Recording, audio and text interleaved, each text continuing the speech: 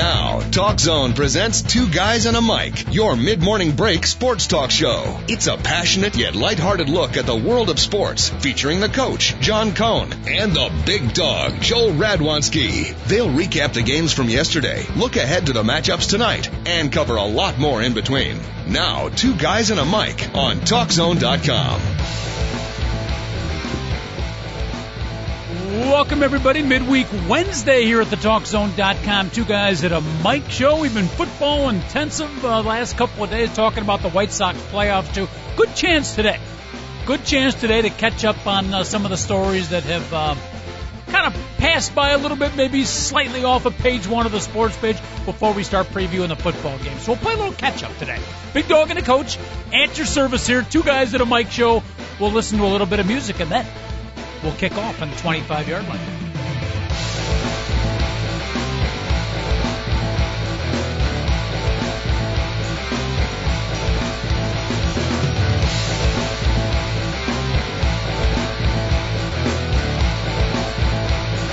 Thank you very much, David Olson, producer extraordinaire, other side of the glass. Big Dog, I'm looking at the Facebook/Twitter notice that went out, and it says says Sports Talk Live right now on TalkZone.com featuring the Big Dog.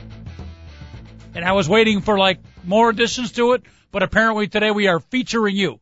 How are, my friend, and how are your features? Well, I don't know about how good my features are. It all depends on what your sexuality is. If you're bestiality, then you're fine. That looks great. If you're bestiality, then the features work, huh? Horse nose, rabbit ears. That's just the hair, though. It's not actually the ears. It's the hair off of my ears. Yeah. How's that sponsor deal working with the back hair removal company, by the way? Is that progressive? You always say that, which is funny, is because Lily's like, you're the only man I know with no back hair whatsoever. Ah, darn. Honestly, that's funny. You make fun of my back hair. Yeah. Yet I have zero, none. Well, I don't make fun of it. I was just working on the sponsorship deal, and apparently that's why the deal is not progressing. It's hard to get a deal with a guy if he's got no back hair.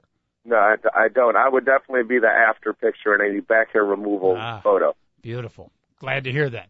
How are you, my friend? By the way, you said yesterday that you were not doing your kayak Chicago River tours till 5 o'clock at night.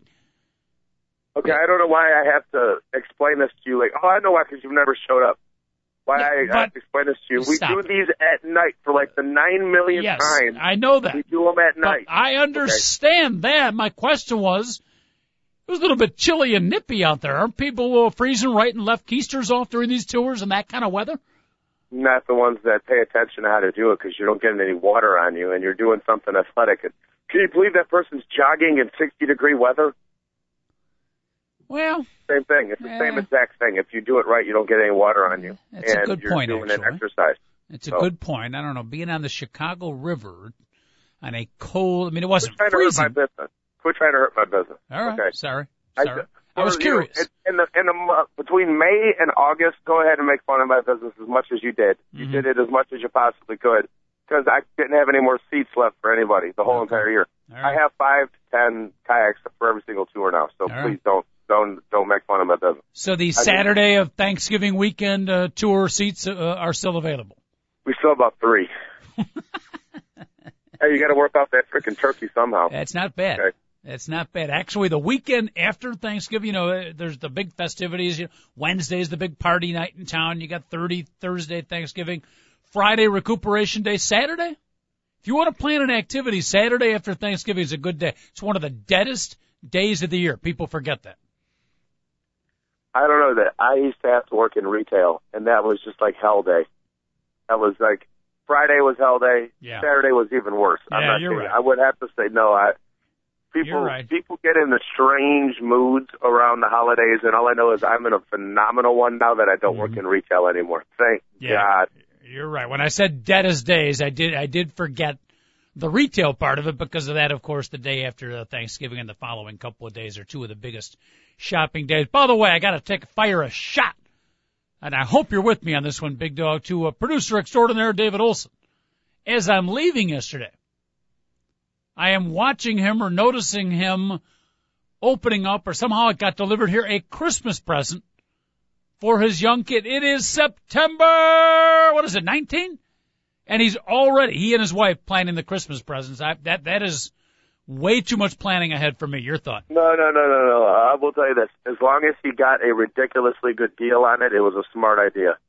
If he didn't get a good deal on it, what is he doing? What is he doing? Like right now, I would be more than happy to buy Lily the Lilac's Christmas present if I got it at like half price. You know what I'm saying? I don't know what I'm going to get her yet, but yes, I totally understand that. If he didn't get it at like half price, yep. What is he doing? It's September 18th yesterday. Yes, David. All right, 3 kids, 2 birthdays plus Christmas in the month of December. Oh boy, you got to work ahead on these things. Oh, I agree. I agree. I was giving you a hard time. Did you get a good deal on it though? Well, yeah. It was an eBay purchase. And my son, of course, wanted a toy they don't make anymore. Wow. That they stopped making 4 years ago. 3 kids. Oh, did he want the Yoda figurine? Actually, it was a Star Wars vehicle. I wasn't surprised. And when it was out, retail was like $120, and I paid $40 for it on eBay. There you go. Wow. There you go. And that way, I figured this far out, if he changes his mind, like 6-year-olds often do, I can always resell it on eBay before Christmas. So your 6-year-old has already got the Santa Claus wish list. Oh yeah, of course. Yeah, of course. I don't remember my kids having it that early. You got to get through Halloween first. Yeah. No. They're always planning ahead, and we know with him, right. Once he gets his mind set on something, he's going to stick with it. 3 kids, Christmas, big dog. Add 2 birthdays in. That does change the equation a little bit. You see, it'd be a little different if I spent so much time doing something like that on eBay. Yep. And having it delivered at work just so the kid doesn't find out. As soon as, like, on December 1st, I don't know if I want that anymore. I'll be like, Santa doesn't like waivers. Yeah. What does waiver mean, Dad? It doesn't matter. He doesn't like it, so you're getting that toy probably. Uh-huh. Don't ask for anything else. He already got some elf that he's paying, like, $8.25 an hour to. It's way too much for an elf to build in some freaking igloo, okay?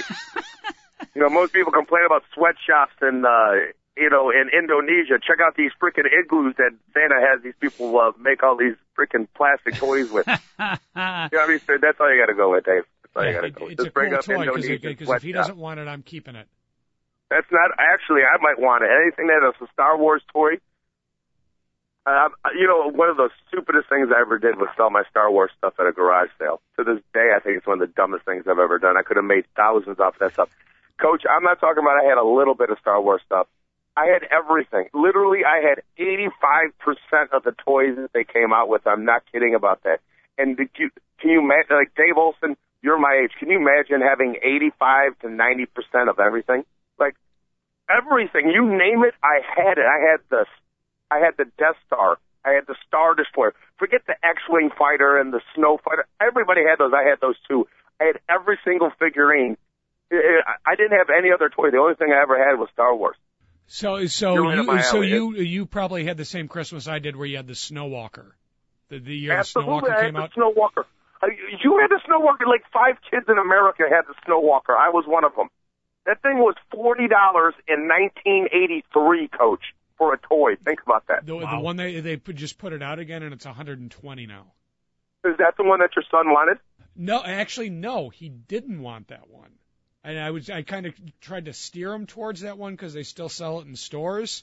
Uh-huh. I got him the version of the one that they used in the Clone Wars. It's like smaller. Oh, the 2-step one, the two-legged one. No. It's a 6-legged one, and it was only they use it in the cartoon all the time, and it's like closer to the ground. Okay. But it's like the same thing, and you can fit 20 guys in it. Oh my goodness! I'm gonna come over December 26th. I'll email you a picture of it. It's really cool. So I finally come to Dave Olson's house and it's to play Star Wars with his children. There you go. That's when I'm going to go. Ladies and gentlemen, welcome to Nerd Sports Talk Radio here. Hey, I don't care. At one point, everybody had a little Star Wars fixation for it. Anybody that is under like 45 had it. Yeah. So. Yep. My kids were heavily into it. I fortunately was a little bit older than that generation. I don't think, and knowing the type of kid that I was, that I would not have been into it actually, but you never know. Let me ask you this. No, Coach, you only had G.I. Joe. Seriously, what was the figurines when you were growing up? Anything else besides figures? No, I did. No, I'll admit to you here. Now, I don't go for the whole science fiction thing, but when it came to the Army guys, the good old-fashioned little green soldiers and the solid tanks with no breakable parts, and then the building blocks which you could make forts out of. I was all over the Army soldier. Okay. Yeah. My son went through that too, with just the straight Army guys. Yeah. See, I like that. See, I'm glad to hear that, because I worry, Big Dog, that the young kids today, good solid things like that, they got to have all these frills. It's got to be, 16 different attachments to it. It's got to light up. It's got to beep. You got to plug it in. Good old-fashioned Army. So I'm glad to hear David Olson's son is into it. The Toy Story movies, because they had the little plastic soldiers in there. Yeah, there you go. And that was his favorite part of the movie. So God bless. we got him the soldiers. Let me ask you this about your son, David. Have you allowed him yet to listen to the coach and the Big Dog? Is he old enough? He is not old enough. Couple of years, dog. Couple of years. That's what we're staying around for, right? Yeah, that's what I am. I'm looking for different inspirations. If I can be an influence to David Olson's young kids, possibly to start a career, or pass on some general info, that might just be enough to keep me going. By the way, Cinemax Cindy emailed in. You talked about one of your great regrets giving up your Star Wars toys. Where does that rank in comparison to joining me on the radio program in your life regrets?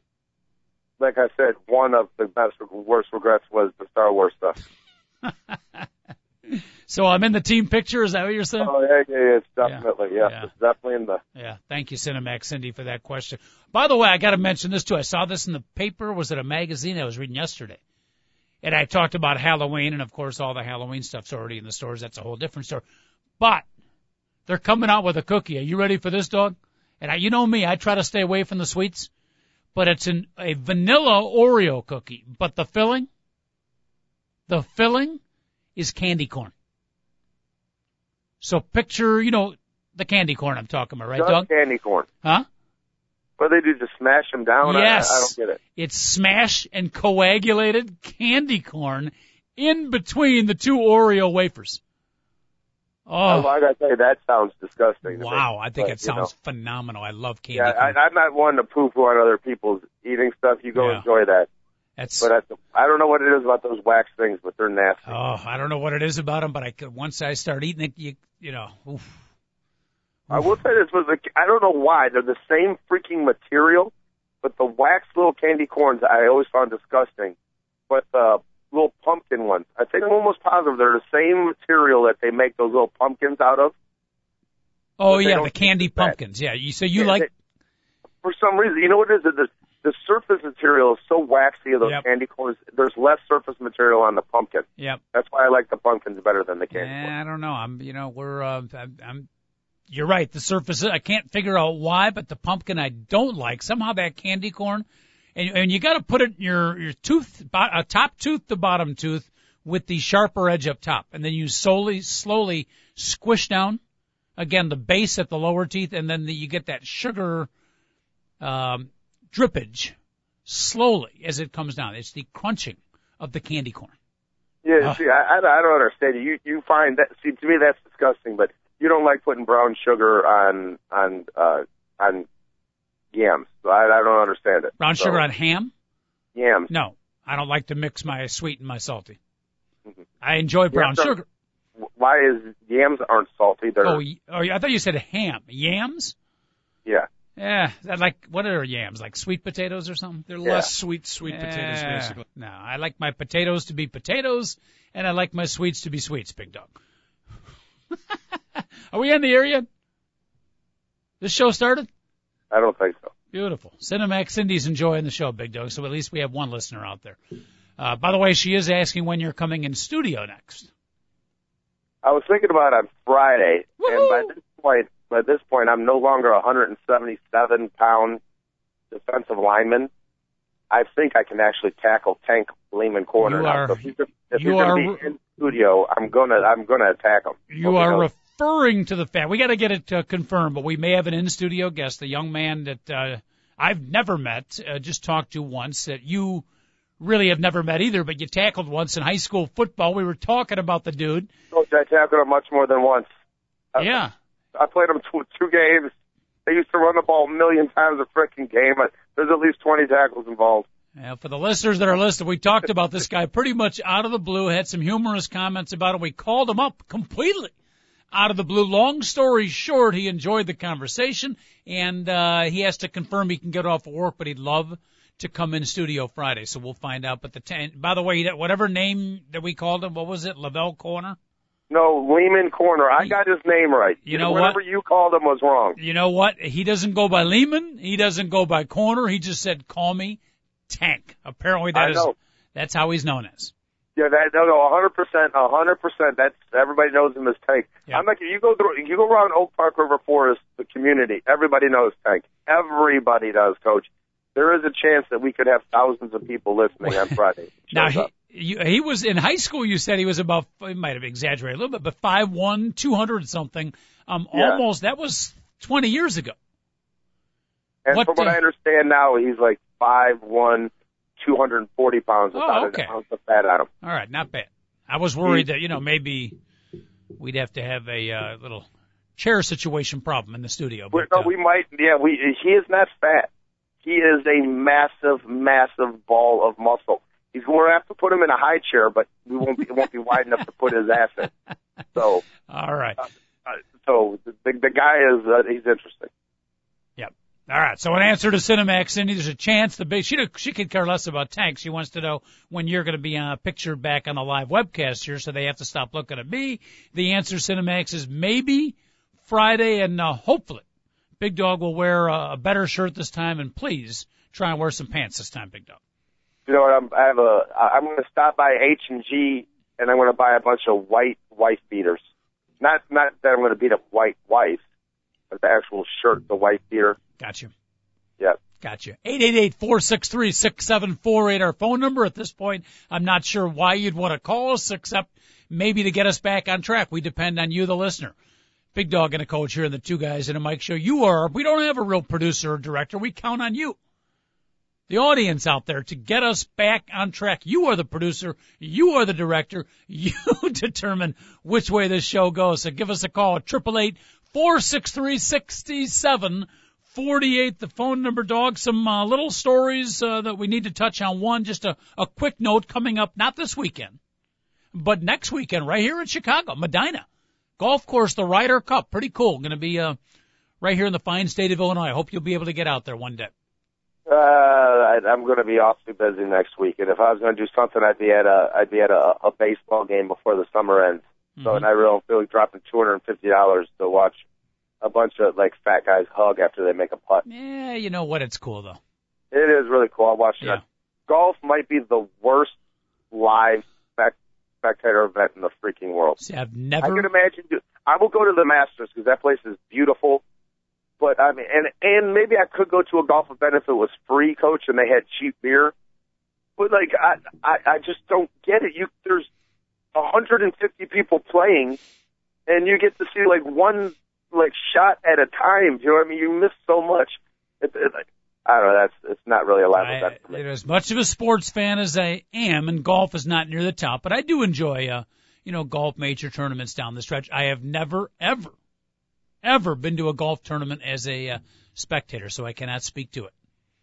And like I said, I'll go to Augusta. They sell $4 beers, so that'll work. I'll be more than happy to go out there. That'll work. But I do enjoy a Ryder Cup. I think that's a very cool event. Looking forward to that. And it's even cooler the fact that it's about half an hour from our studios here, so you never know. We might get out there and watch it. Any chance Natalie Gulbis and her party has booked one of the kayaks on your tours? Because if so, count me in. There's a couple. Danica Patrick, I would say, that's probably the most famous person that's taken the tour this year. Really? You never mentioned that. Danica was on your tour or just with Water Riders? No, Coach, I'm the tour guy. Nice. Danica any other... Are they my famous this year? Not that I know of. Mm-hmm. But last year, Brian Campbell of the Blackhawks. Nice. Yep, he was on the Blackhawks still. Uh-huh. Then they eventually let his ass go to Florida, and then they had a great year down in Florida. Mm-hmm. As Dale Talon was their GM. That's about it that I know of that I can think of. There's a couple other Blackhawks and stuff that have gone on, but that's about it. I might be able to get you spent. By the way, the next topic I want to bring up is the NHL trike, but I might be able to get you Jonathan Taves. I haven't met him yet, but I have some inside scoop, and I know exactly where he lives. I may track him down. Jonathan Taves may be riding a kayak in the not-too-distant future for you, Big Dog. Just make sure you tell all the women in Chicago that's the nice guy, because he's been getting confused with Patrick Kane every once in a while. And let's just say Patrick Kane has hit on every single hot chick in the city that's ever been in a bar and drunk. Yeah. I'm not kidding about that. The stories I'm hearing about Patrick Kane. Remember we were all worried about after they won the Stanley Cup and he acted like a fool? Yep. Let's just say it's worse. It's worse. The theory is, he was young, a little immature. As he starts to develop, he's going to gain some maturity, but that's not happening on the social scene just yet. I sure got Jordan Burfield about Patrick Kane. Uh-oh. That is some good stuff. That's all I got to say. All right. But you brought up Jonathan Taves. We do have a good captain. Yes. A guy that is a good guy that does the right thing. So Yep. just say he's the exact opposite of a Patrick Kane. Quality dude, no doubt about it. And speaking of hockey, we haven't talked about it at all, Big Dog, but the NHL, not a referee strike, but a players and owners negotiated situational strikeage where they will not be going. They'd be going to camp. Yeah, it's a lockout, not a strike. Thank you. They'd be going to camp pretty soon, right? So the lockout is, if not imminent, it's soon to be in effect. No, it's in effect. It is. It started Sunday or Saturday at 11 p.m., whatever, between Saturday and Sunday night, depending on what East Coast or Central or Pacific time they did the strike at. As our hockey expert on the show, for lack of an actual hockey expert, limited budget, sorry folks, how do you see the NHL players strike, the lockout, I'm sorry, how do you see it playing out? I really need to look at the financial structure of the NHL again, because I'm not really, I know what they do in the NFL, like how they split the money and how they split it in baseball and how they split it in basketball. And basically, in baseball, try to have as good a team as possible. In football, try to have as good a team as possible. And if you want to make as much money in basketball, put the worst freaking team out there, and your team will go up in value. The most expensive team ever in the history of basketball was sold recently was the Golden State Warriors. And it's pathetic. Basketball and owner is better off having a bad team. They'll make more money. It is interesting. The New Jersey Nets would be another example of that. It's like, oh, they don't have anybody on their team. Oh, they have no payroll. Oh, guess what? All teams split their revenues exactly even. The only thing they keep is their gate at that for particular games, which was like 10% of their money.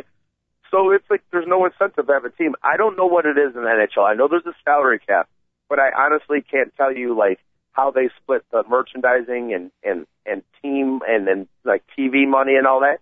I would have a much better way of looking at it. But here's what they want to do.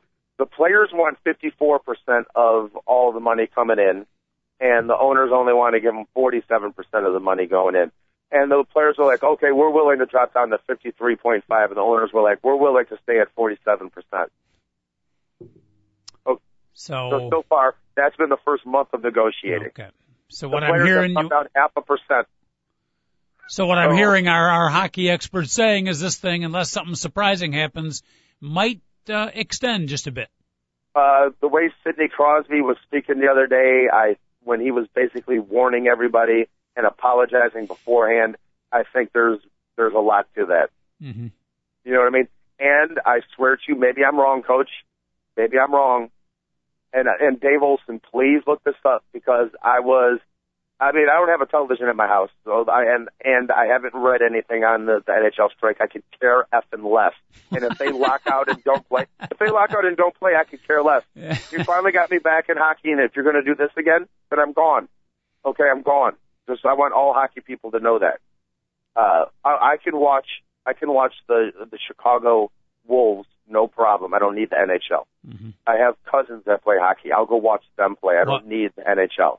And you think they would learn, because I'd argue that the NHL never regained the popularity that it had before its last extended work stoppage. Yeah, but they lost the whole season. Remember, Dave? Yeah, and it's like they ended up losing the NBC contract and all that other stuff. So.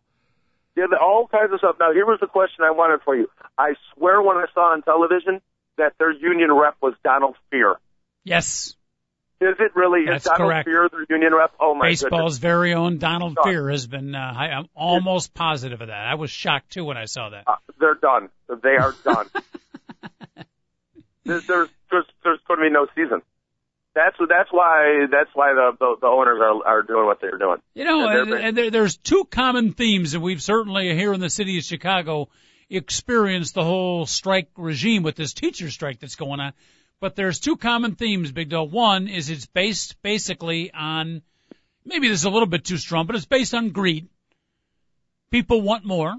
And two, the innocent bystanders are the ones that get hurt. Much more importantly, the kids in the Chicago public school system. Much less importantly, the innocent bystander being your NHL hockey fans out there. So greed prevails, and the innocent fans get hurt. And don't forget about the children of the beer vendors and parking lot attendants and all those other people that just lose out. That's part of the 47% that Romney was talking about, I think, that don't pay taxes. All right. By the way, we tried contacting Rocky Wirtz to talk about it. We were not successful. We tried talking to his wife, get her on, not successful. We tried talking to all three sons, not successful.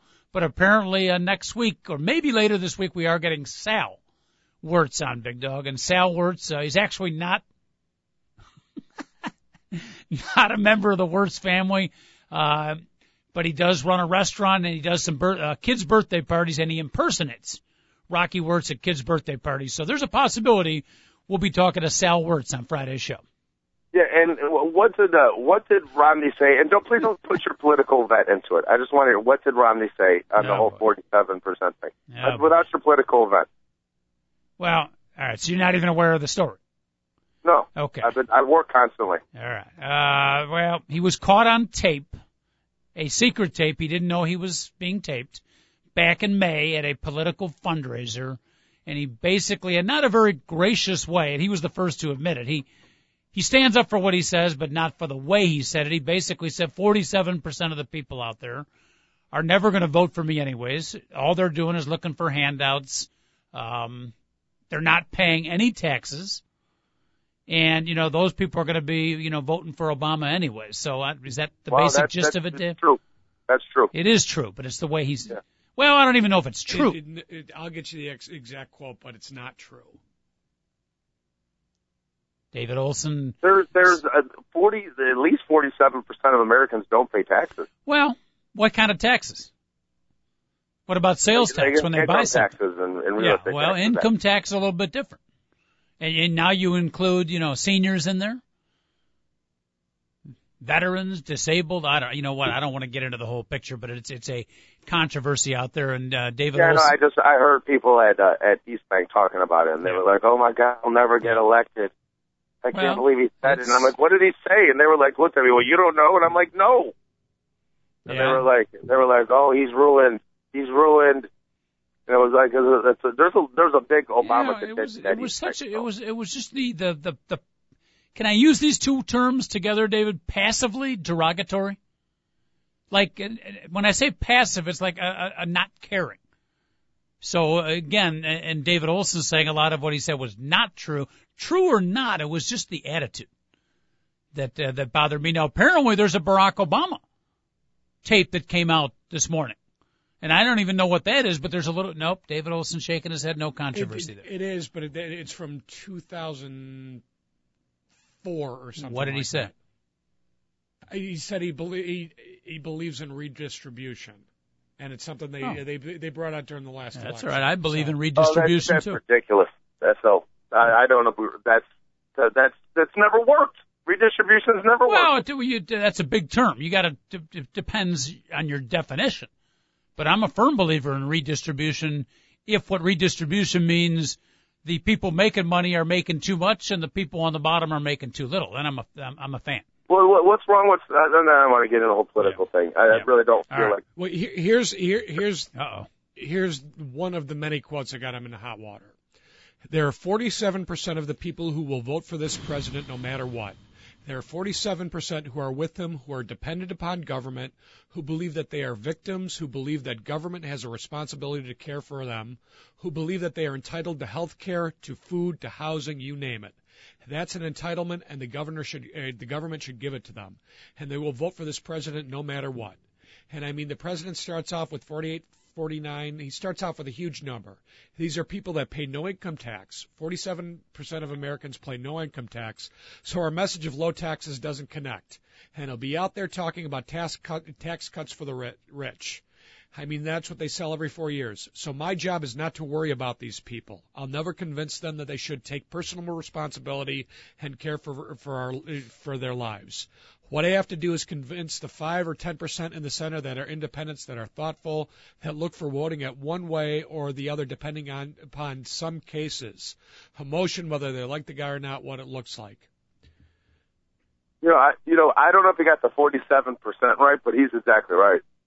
Personally, I don't know what this number is, but there is a large portion of this country that does not pay in, that could care less, and feel that they're entitled to everything for free. No, that's where I disagree. The first sentence, I agree. Really? The care. Where can I get? What can I get? Well, you don't. No one is doing the old John F. Kennedy. Don't ask what. That's not true. What the country can do for you. You have a much lesser view of the American people. I would say the people looking for free handouts and just looking for the lazy way, maybe 3%. I'm not going to deny that there's people out there. I wish the country was as in good a shape as you try to portray it, Coach. 3%, 1 out of every 30 people. Yeah. Oh my goodness. That have no desire to work. People, I believe in the basic human nature, not just of Americans, of people in general. I don't think there's that many people out there, Big Dog, that are perfectly happy to sit back and not work and be lazy. Personally, I don't believe it's 47%. But it's closer to 47% than 3. I don't know about that. A lot closer to 47% than 3. Yeah. We will agree to disagree. I would say 1 out of every 3 people. 33%. No, there's no way it's 1 out of every 3. That's a strong. The only people I know that are on Link Card and all this other crap that don't need to be. Well, those people that are on Link Card and don't need to be, you're saying they're perfectly happy. I'm assuming none of them are working. Yeah, they're perfectly happy fleecing the government, and they want as much entitlements as they possibly can and not have to work for them. And exactly what kind of lifestyle do they have when they're getting money from the government and not working at all? Can't be very good. I know many people that have cash jobs. They're getting unemployment in. They have cash jobs. They get the Link Card, and they laugh about it and joke about it, talk about how easy it is just to get money from people. From the government. There's a lot of people on Link. I know 2 people on Link Card that have cash jobs, Coach, and they make more money than I do. Mm-hmm. One I know really well. The other one is a friend of Joe Hogan that I only have met one time. And this guy made like $200,000 like 3 years ago, and he made like $100,000 I think last year. We can all agree, people in that situation, that's wrong, and we would be against that, and we need to limit that as much as possible. I think everybody. I honestly think that 1 out of every 33 people are the only ones in America that are trying to fleece the government and feel like they're entitled to stuff. It's not that low. I would argue there's more abuse on the upper end of things than there is on the lower end of things. Because when you, and by the way, I'm for getting away all type of welfare. Either way, there should be one flat tax rate. Everybody should pay it, and there should be zero loopholes. Zero loopholes. Well, you can say, well, it costs my company X amount of dollars to fly a jet. Well, guess what? That goes against your bottom line. The U.S. people shouldn't have to pay for it. And you shouldn't have to pay 40% of your profits in taxes. It should only be 20%. I couldn't agree more. There's way too many abuses on top in the whole tax code and handouts and no question. There should be no entitlement or handouts to anybody in this country, whether they're the poorest or the richest. I'm not exactly sure that's what David was talking about the abuses, but okay. So it works from the top and it works from the bottom. Yeah, it does. It's pretty sad how basically the government has turned into just an instrument of, if you know someone in there and you're rich, you're going to make a plethora of money, and whether you're Republican or Democrat, okay, you get all these freaking contracts. I'm sitting in the East Bank the other day, and I will leave these names totally off, but one of them you would know. And I'm sitting here, this was like 2 months ago, and I've met both of these guys. One of them, this guy named Alex says to a guy named Bart, well, Bart, you're Romney's #1 contributor, blah, blah, blah. And Bart looks at the guy, and he's like, yeah, I contributed that much. How much did you contribute to Obama? And everybody in the room starts laughing. And then the guy's like, well, how's it? Then the Bart guy says, how's it feel to have that government contract?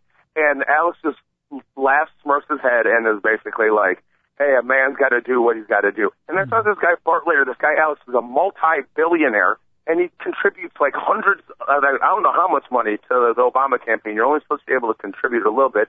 And he's got like an Illinois contract, he's got a U.S. government contract, and they laugh and joke about it. Like it's, these billion, I'm like, I have to scrape up enough money just to pay the entrance fee to this freaking place, and these guys are joking about like trying to get people elected. Like, and it's like, and these are the top end. And so I know you guys think it's only the Republicans that take the rich people that take advantage of. There are rich people that get Obama elected too. Okay, extremely rich people that get Obama elected, and all of a sudden they get the handouts back from the Democratic Party too. So. And what you're alluding to is what both parties are trying to capture, and that is the reality, apparently, of the lost middle class. Right? That's the only thing I care about, Coach, is the middle class. Yep. I swear to you, that's all I care about. Hard-working people that don't have enough money. I don't know if I'd go, that's the only thing. I certainly. For me, it is. So no concern at all about the people in the lower, middle, or lower class. Well, though, for the ones that are trying to get out, my whole 100% heart is for them. 100% is for them. Glad we made that amendment there. All right, 888-463-6748. Big Dog and the Coach at your service. Coach, two guys. I'm not even in the middle class. I'm technically impoverished. So I'm like, I want to be in the middle class. Right, I understand that. We're trying to give you a push. I have less money than anybody I know.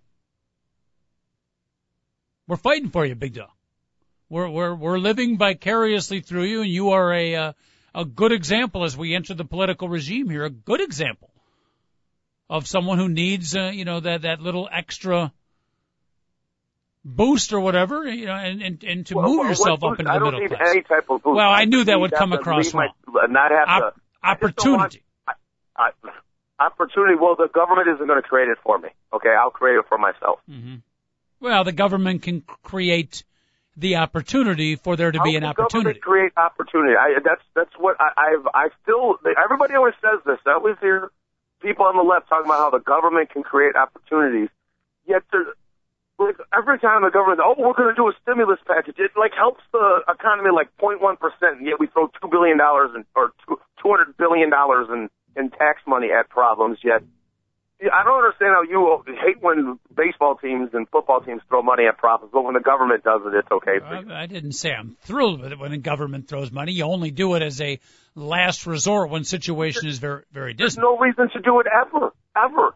When the housing market collapsed and the whole, let's save the people, like when Bush and Obama, hey, let's more stimulus, let's give money to the people that screwed us in the first place. It's some of the dumbest things that we've ever done as an economy. Well, but most Ron Paul basically said, "Let it burn," and people are like, "Oh, look at him! He's crazy. He's out of his mind." Just look back at it now. We're still. Why then, David Olson, help me out with the specifics. Why? But Ron Paul was wrong. You don't let it burn, and the problem is the money went the wrong way. Okay, it shouldn't have gone to the people. It shouldn't have gone to the people that lent the money. And the financial institutions, it should have gone to the people that lost all their equity in the housing market. Because if you shore up the housing market, the economy is going to follow. And one of my biggest issues with the way the Obama administration handled it is, you bailed out the banks, but what did you really do for the homeowners and all these underwater mortgages? Because that's the thing that's still that's one of the main drivers that's keeping the economy as stagnant as it is. And I'm not, obviously I never expected the government to help me, but right now I have a house that is worth $155,000 less than it is. I'm in the same boat. Mine's worth about $150,000 less, and there are millions and millions of Americans that are in the same situation. And and the thing is, you reassess the properties, you reset the tax rates, and you let them renegotiate the mortgages. Oh, and the city of Aurora's coming after us. And we're like, oh my goodness. Exactly. And that would solve so many problems if they would have handled things that way. I'm not really not sure what I'm going to do. I think I'm going to have a foreclosure on my credit rating. I'm almost positive. There's really nothing I can do. The house is worth 130 when I pay 285 for it. You know what I mean? It's not going to double in value over the next couple of years. Is there a chance we could do the foreclosure over the show? See if we can get some ratings to go with it? I tried to do a short sale, and then I was going to do a short sale. Everything was set up, but I own a house with my guy Brian, and he decided to file for bankruptcy. Uh-oh. I should be telling his whole stuff on the air. But now I couldn't short sell the house. And now that I can't short sell the house, they refuse to foreclose it because now my buddy's going through a bankruptcy. So basically, I'm going to live in a house for another 18 months at least and won't have to make a payment on it. I'm trying. I wanted to get rid of it so I can, because Lily and I are going to get a house. I can't. I got this. By the way, how is we've been so lost in the love for the rightfully loved Lily the Lilac. We haven't talked about the United Nations back in Aurora. How is the living situation? What percent I don't know. of the United Nations? I have no idea, Coach. I have no idea. I cannot afford to travel back and forth from. But it is still your house. Is the United Nations still living there, or have some? Yeah, they're all still there. But the head of the United Nations is in the best city in the world, the city of America, or Chicago, excuse me, Chicago, America. Interesting. So there's no leader. You basically have a bunch of. I can't even imagine what my lawn looks like right now. Is all I got to say. I was the only one. I can't imagine what's outside of I haven't been to my house. I didn't go in the month of August, I don't believe, and I haven't gone in July because I've worked so much. And does the cleaning lady still show up on Thursdays? I don't know, because last time Mustafa whipped it out. Oh boy. Oh, speaking of that, this is you want to hear just some. Speaking of that, I don't know if we want to speak of that. Okay, I know a guy. Let's just say I know a person. Yes. And went out with this person, and let's just say he's a prince to the country of Iraq. He's a prince in Iraq. Yep. Somehow he's some member of some old royal family in Iraq, and he's got all kinds of money. And he was like, "I'll go out with me and a couple other guys that I've met through East Bank." And I went out with these guys for a little bit, and I'm not kidding you. He's like, "What do you want to drink?" And I'm like, "Oh, I'll get a Jack Daniels." And he gets a bottle. I'm like, "I don't need a bottle." And he's like, "Dude, don't worry about it. Don't worry about it."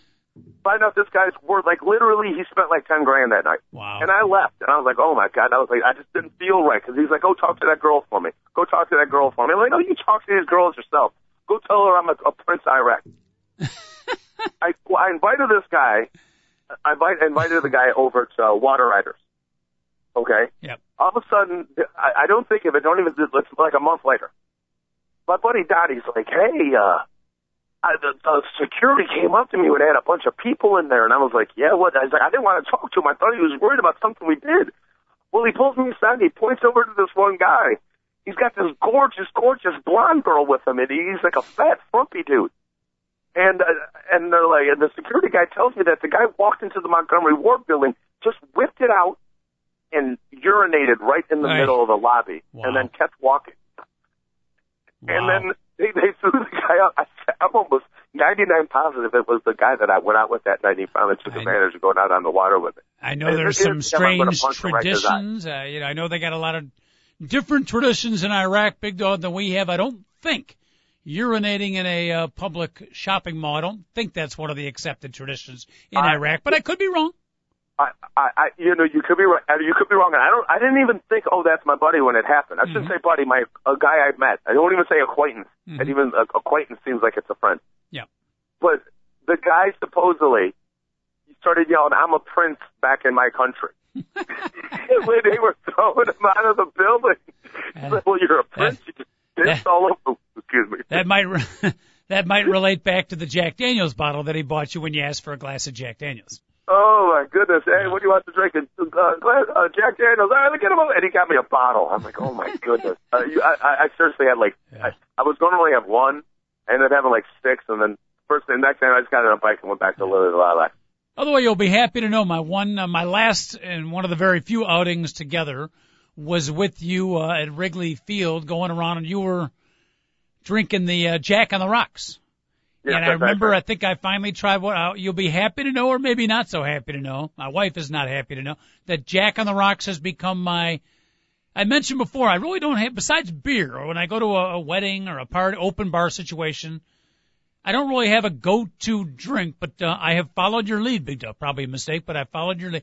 Jack on the Rocks has now become my drink of choice. It's there's like a certain amount of if you sip just the right amount, yep. Like the sugar breaks open in your mouth, you taste the caramel and it's sweet and it's delicious. It's pretty good. And when everybody asks Jack on the Rocks, just be like, call the Frank Sinatra. That's what he used to drink. And then everybody just shuts up. Oh, he drinks what Frank Sinatra used to drink. Yeah. I'm not kidding. That's all you got to say. As soon as someone's like, oh, you drink Jack on the Rocks, it was good enough for Frank Sinatra. That's all I say. Yeah. All right. I'm enjoying it right now. Once again, following your lead. So nice to know you've been an influence on me, Big Dog. I appreciate it. Thank you very much. All right. Next up on the, we got to mention one obituary. I know this is near and dear to your heart. You might not have even heard already because you have not been. No, I have. NFL films. I think you're going to agree with me. One of the behind the scenes great people in the NFL, Steve Sable, NFL Films, executive director, president, dead at the age of 69, I believe. Very. I know. Is his dad, Ed Sable, still alive? No, I don't. I'm not sure. Yeah, and that's what I like when they said Steve Sable died, and I was just like, immediately I think his dad's still alive. I'm pretty sure. So I don't know if he is or not, but I do know that Steve Sable was seriously, that man loved football, and he changed the way. Maybe his dad changed it a little bit more, but it's like, imagine like a dad does something like really smart, and then the son comes around and makes it a million times better. And that's basically what Ed and Steve Sable did with the filming of NFL football. For the fans out there, specifically, what are some of the things that Steve Sable brought to the viewing audience? Well, I guess he was the producer, and he was also a cameraman. He did everything. When his dad started doing this, he was the gopher. Eventually ends up being like a cameraman, and then eventually the producer, and then the executive producer of all the NFL films. So just quite simply, every single team at the end of the year has an NFL film synopsis of their season. Mm-hmm. That might seem that's really simple, and then just the regular NFL film television show where they have all these little snippets of like funny stuff or interesting stuff or hard hits. Anything that has anything to do with film productions like the NFL Crunch Course, the hardest hits in the NFL up to the 1983 season. That would be NFL films, everything. And, I mean, he made, I just loved when Steve Sable, I think the best story he ever talked about was they needed someone to do the voiceovers for it. And they found a couple guys, and they had this one guy that was just phenomenal, and I forget it was Orson Welles. It was Orson Welles. Orson Welles came in there, and he didn't know football, right? Mm-hmm. And they were like, they're like, there's something missing with Orson Welles. They're like, we can't believe we have Orson Welles to read these things, but there's something missing. And this guy, John Facenda, they were like, hey, well, we got another guy trying out too. And then John Facenda comes in, and they find out that John Facenda is the world's greatest football fan. He's like me, but he's got John Facenda's voice on the frozen tundra of Lambeau Field. And immediately they fired Orson Welles and hired John Facenda. They were like, yeah, Orson Welles, everybody knows your voice, and it's even better. But this guy loves football, and we didn't feel the love of football in your voice. And Orson Welles was like, okay. You didn't get upset about it right when Orson Welles said when you heard the guy do the NFL films for the first time, John Facenda. It was like he got chills down his spine. He's like, he totally didn't mind not being hired by NFL films. Steve Sable just being like, telling the story of hiring John Facenda instead of Orson Welles. Who would have done that? Nobody would have done it. You know, I would have been like, no, we got Orson Welles. I'll stick with Orson Welles. That's good enough for me. So, and he's brought the game so much closer to the fans via the sounds in the pictures. It's amazing what they've done in the NFL. I think way ahead of any other professional sports league. Big Dog was able to jump on that. At least in some part, a reason for the popularity of the NFL. So Steve Sable passed away, brain cancer at the age of 69. Brutal. 888-463-6748, Dog and the Coach. Couple of more minutes here in the Two Guys and a Mic show tomorrow and Friday. We'll definitely start previewing a little bit of football. We got a big weekend of college football and NFL football coming up. Speaking of college football, one quick note on the polls, Big Dog. Think I read for the first time since 2001, long time, no Big Ten team ranked in the top 15 in the country. Wow. Michigan State, since 2001 there was a team this early in the season, a unanimous number one. Because in 2001 Miami was like, you couldn't have, if anybody would have voted at this point in 2001 for any other team besides Miami, they'd have been dumb. So that's what I thought, because like right now, has everybody voted for Alabama number one? I think so. Are they unanimous? Yep. Okay, see, that's what I thought. And that usually doesn't happen on September, 15th or 16th, whenever they did the polls this week. Mm-hmm. So that's incredible. But, Coach, honestly, which Big Ten, what's so fun? We were so excited as Big Ten fans saying, hey, this could be a great year. And so far, I mean, Michigan State can't do anything on offense. They can't get out of their own way. They've got a great tailback and nothing else on offense. Oof. And Nebraska, oh my goodness, like Nebraska, they're supposed to have this great defense this year. They can't stop anybody. And then Illinois, Iowa, Northwestern is the best team in the Big Ten so far through 3 games, aren't they? They've beaten 3 top-tier Division Division 1 teams. And I think I read something like is it possible they're the only Division I collegiate football team to beat 3, what's the terminology now for like FBS yes. major conference teams. That wouldn't surprise me, because it's Vanderbilt, Syracuse, and BC, which are all the top 6 power conferences. I mean, that wouldn't surprise me. Yeah, it's pretty cool. It's secondarily amazing that Northwestern was the team to do it. What's most amazing is that no other school has beaten 3 teams that are, all FBS. I guess that's more common on scheduling in today's day of age. Well, it doesn't, not FBS, because Alabama's played all FBS schools, but I think Alabama played because there's 2 levels of FBS. There's the major conference, and then there's the WAC, and Conference USA, and those conferences. So. Mm-hmm. All right, I'm looking through the paper here for my college football rankings. I've got I got volleyball for you if you're interested in that, with UCLA, USC on top. I got soccer, Maryland and Connecticut, Northwestern. What? Woo! The Fighting Wildcats, 21st in the country in football. Thank you very much. Are they the highest ranked Big Ten team right now? Well, that was soccer, football. My fault. You know what? I need to look at I think Northwestern is still in the dreaded teams also receiving votes category. You know what? What's funny is if just say Alabama had the same exact season so far that Northwestern had. Yep, you're Obviously, right. Alabama's winning 52-0, and they deserve to be number 1. But if Alabama had barely beaten Syracuse, barely beaten Vanderbilt, and barely beaten BC, they'd be 3-0, and they'd be 8th in the country. Oh, they'd be higher than 8th. Same exact team. Yeah, same you're exact right. game. Good point. But the name just says Alabama. Yep. Northwestern should get the credit they deserve for beating 3 major conference teams. Yeah, you know what? They'd be higher than 8th because they started off at 2nd. It's a great comparison. They did the exact same thing as Northwestern. Not as impressive as they've done so far. I still think they'd be dropped maybe to 3rd. I see what you're saying. Yeah, but they still would be higher. Absolutely. Why is any of the? I don't know. There's a bunch of schools that are going to be ahead of them that probably shouldn't be so far. Mm-hmm. Nebraska is 25th in the country. Michigan State. So who's had a better season? Nebraska got beat down by UCLA. Okay, why is Northwestern behind Nebraska? Mm-hmm. Michigan State got dropped to 21st in the country.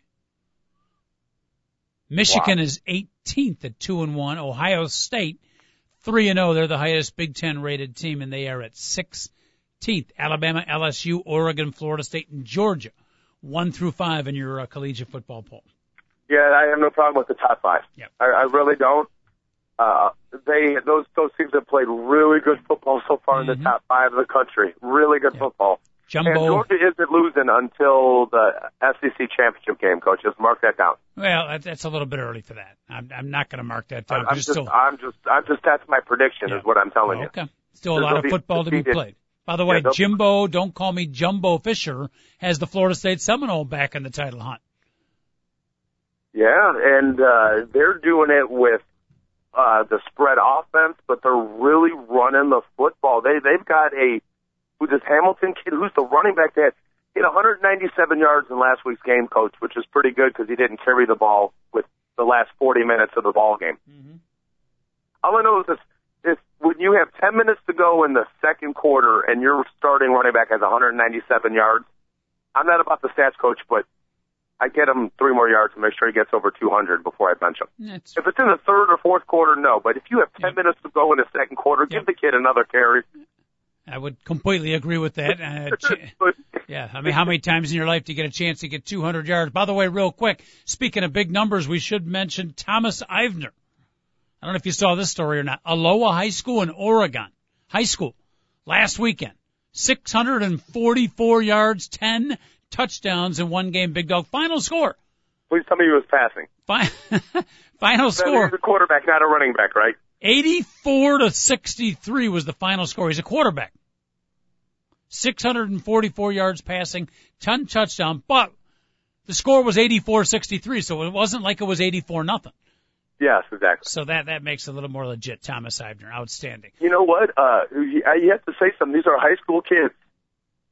There were 21 good PATs in that game. If the score went out 84-63 when all the PATs are made, oh yeah, you don't see that very often in high school football games.